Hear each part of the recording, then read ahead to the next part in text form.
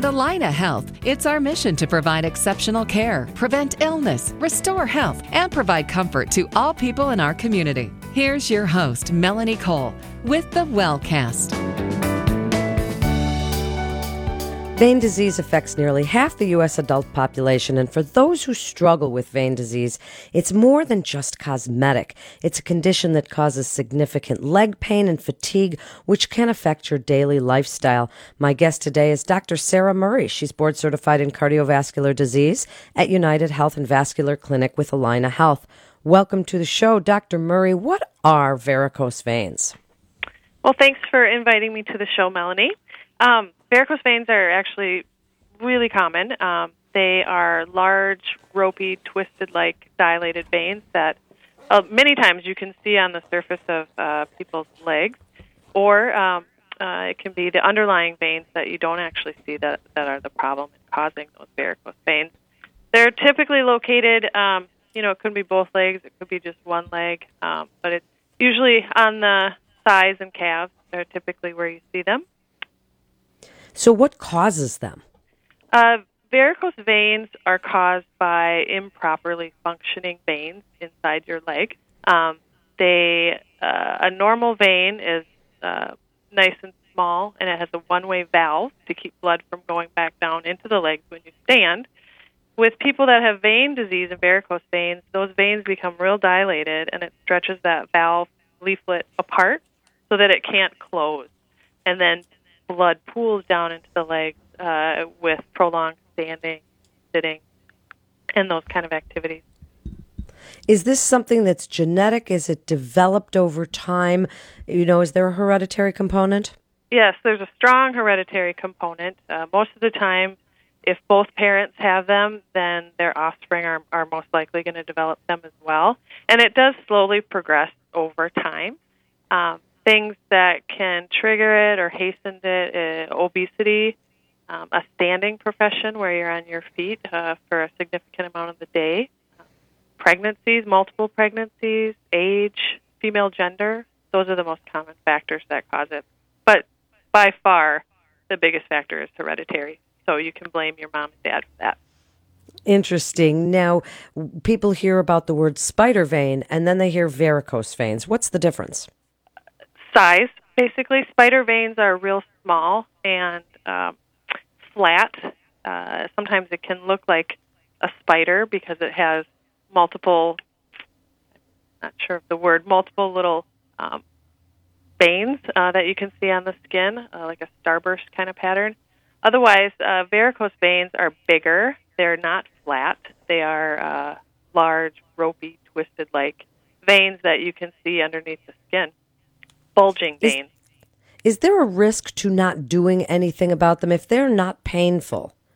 Is there a risk of blood clots or anything? Are these something that are dangerous? Yes, there are risks of blood clots. The clots that would typically form in varicose veins are not the kind that go to other parts of your body, like, say, your lung, if part of the clot breaks off. It tends to cause something called superficial thrombophlebitis, which is inflammation and clotting in the superficial vein, and that can be painful. It can cause infection, potentially. Sometimes they can bleed, but mostly they're very uncomfortable for patients, and there's not a lot of great therapy to treat them other than conservative measures like heat packs or anti-inflammatory medications. So then what should we do for them? What treatments are available? And does something like lifestyle modification, exercise, that sort of thing, does that help varicose veins? It can help alleviate some of the symptoms, but it's usually not going to be curative or a long-standing treatment. I do encourage everyone that has vein disease, however, if you are overweight, to try to lose that weight. And one of the best ways to do that is to exercise and increase your metabolism. Other treatment options are medical treatment options would be compression stockings, which are tight knee-high or thigh-high stockings, for example, that provide compression on those veins. And a lot of times they give people symptomatic relief. I don't think we've talked about the symptoms of vein disease, but those symptoms include typically, again, with standing, heaviness, aching, throbbing, swelling, itching. I've heard all kinds of symptoms, and so the stockings would help alleviate some of those symptoms, but it's not going to treat the veins or necessarily help prevent progression.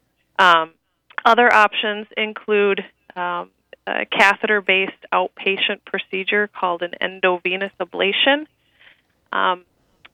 There's a couple different catheters, either a radiofrequency heated tip or a laser tip that heats up inside the vein, and that causes the vein to contract and shrink around the catheter. And once we take that catheter out, that vein is essentially closed, and that does lead to a lot of symptomatic relief. Other options, that is considered a medically necessary procedure, and that is covered by insurance. Other options that aren't necessarily always covered by insurance, and in fact, most of the time are not covered by insurance, is sclerotherapy. Sometimes, again, we can get insurance coverage, but most of the time it's considered, quote-unquote, cosmetic by the insurance companies, and that's typically going to be an out-of-pocket cost for a person who's interested in having that done. Dr. Murray, with ablation, and this vein wall contracts, the vein closes, is this a permanent condition, and is it okay to close up certain veins? Do we develop that collateral circulation so that the blood goes elsewhere? What happens with that? Yes, that's a great question, Melanie. Once we quote unquote, close a vein, the blood does get rerouted into the healthier veins in the leg and eventually into the deep veins, which return all the blood flow out of your leg. So that's usually not any concern. My thought when I'm, recommending treatment for vein disease is if the vein's not working properly, if it's leading to decreased quality of life, daily symptoms for patients, I strongly encourage them to get that treated so that they do get that relief and are able to move on with their active lifestyle. So when does someone contact their healthcare provider? When should somebody be worried about their varicose veins? I tell people to have a low threshold to contact their healthcare provider about this sort of thing, again, because it can markedly improve your quality of life. If symptoms are bad in your legs or they keep you from doing your daily activities, that would be one indication to contact your provider. If you have an injury where, say, you're shaving your legs and your varicose vein starts to bleed, that's definitely an indication because that can be a serious problem. If you have problems with clotting or thrombophlebitis, or in general, if you have any questions or concerns about the possibility of having vein disease. So in just the last few minutes, give us your best advice, because so many people suffer from these, and pregnant women start to see them, and even men in their 60s and 70s start to notice them. So give us your best advice about those suffering with varicose veins and what they should do about them. Well, I would tell this population of people, you don't have to just live with it. It's something that's very treatable with a very safe procedures that can be done. Again, you're going to have a much better satisfaction with your life if you're not living with daily discomfort and pain in your leg. So please seek medical advice to find out more about this if you feel that this is something you struggle with. Definitely great advice. You're listening to the Wellcast with Allina Health. For more information, you can go to allinahealth.org. That's allinahealth.org. This is Melanie Cole. Thank you so much for listening.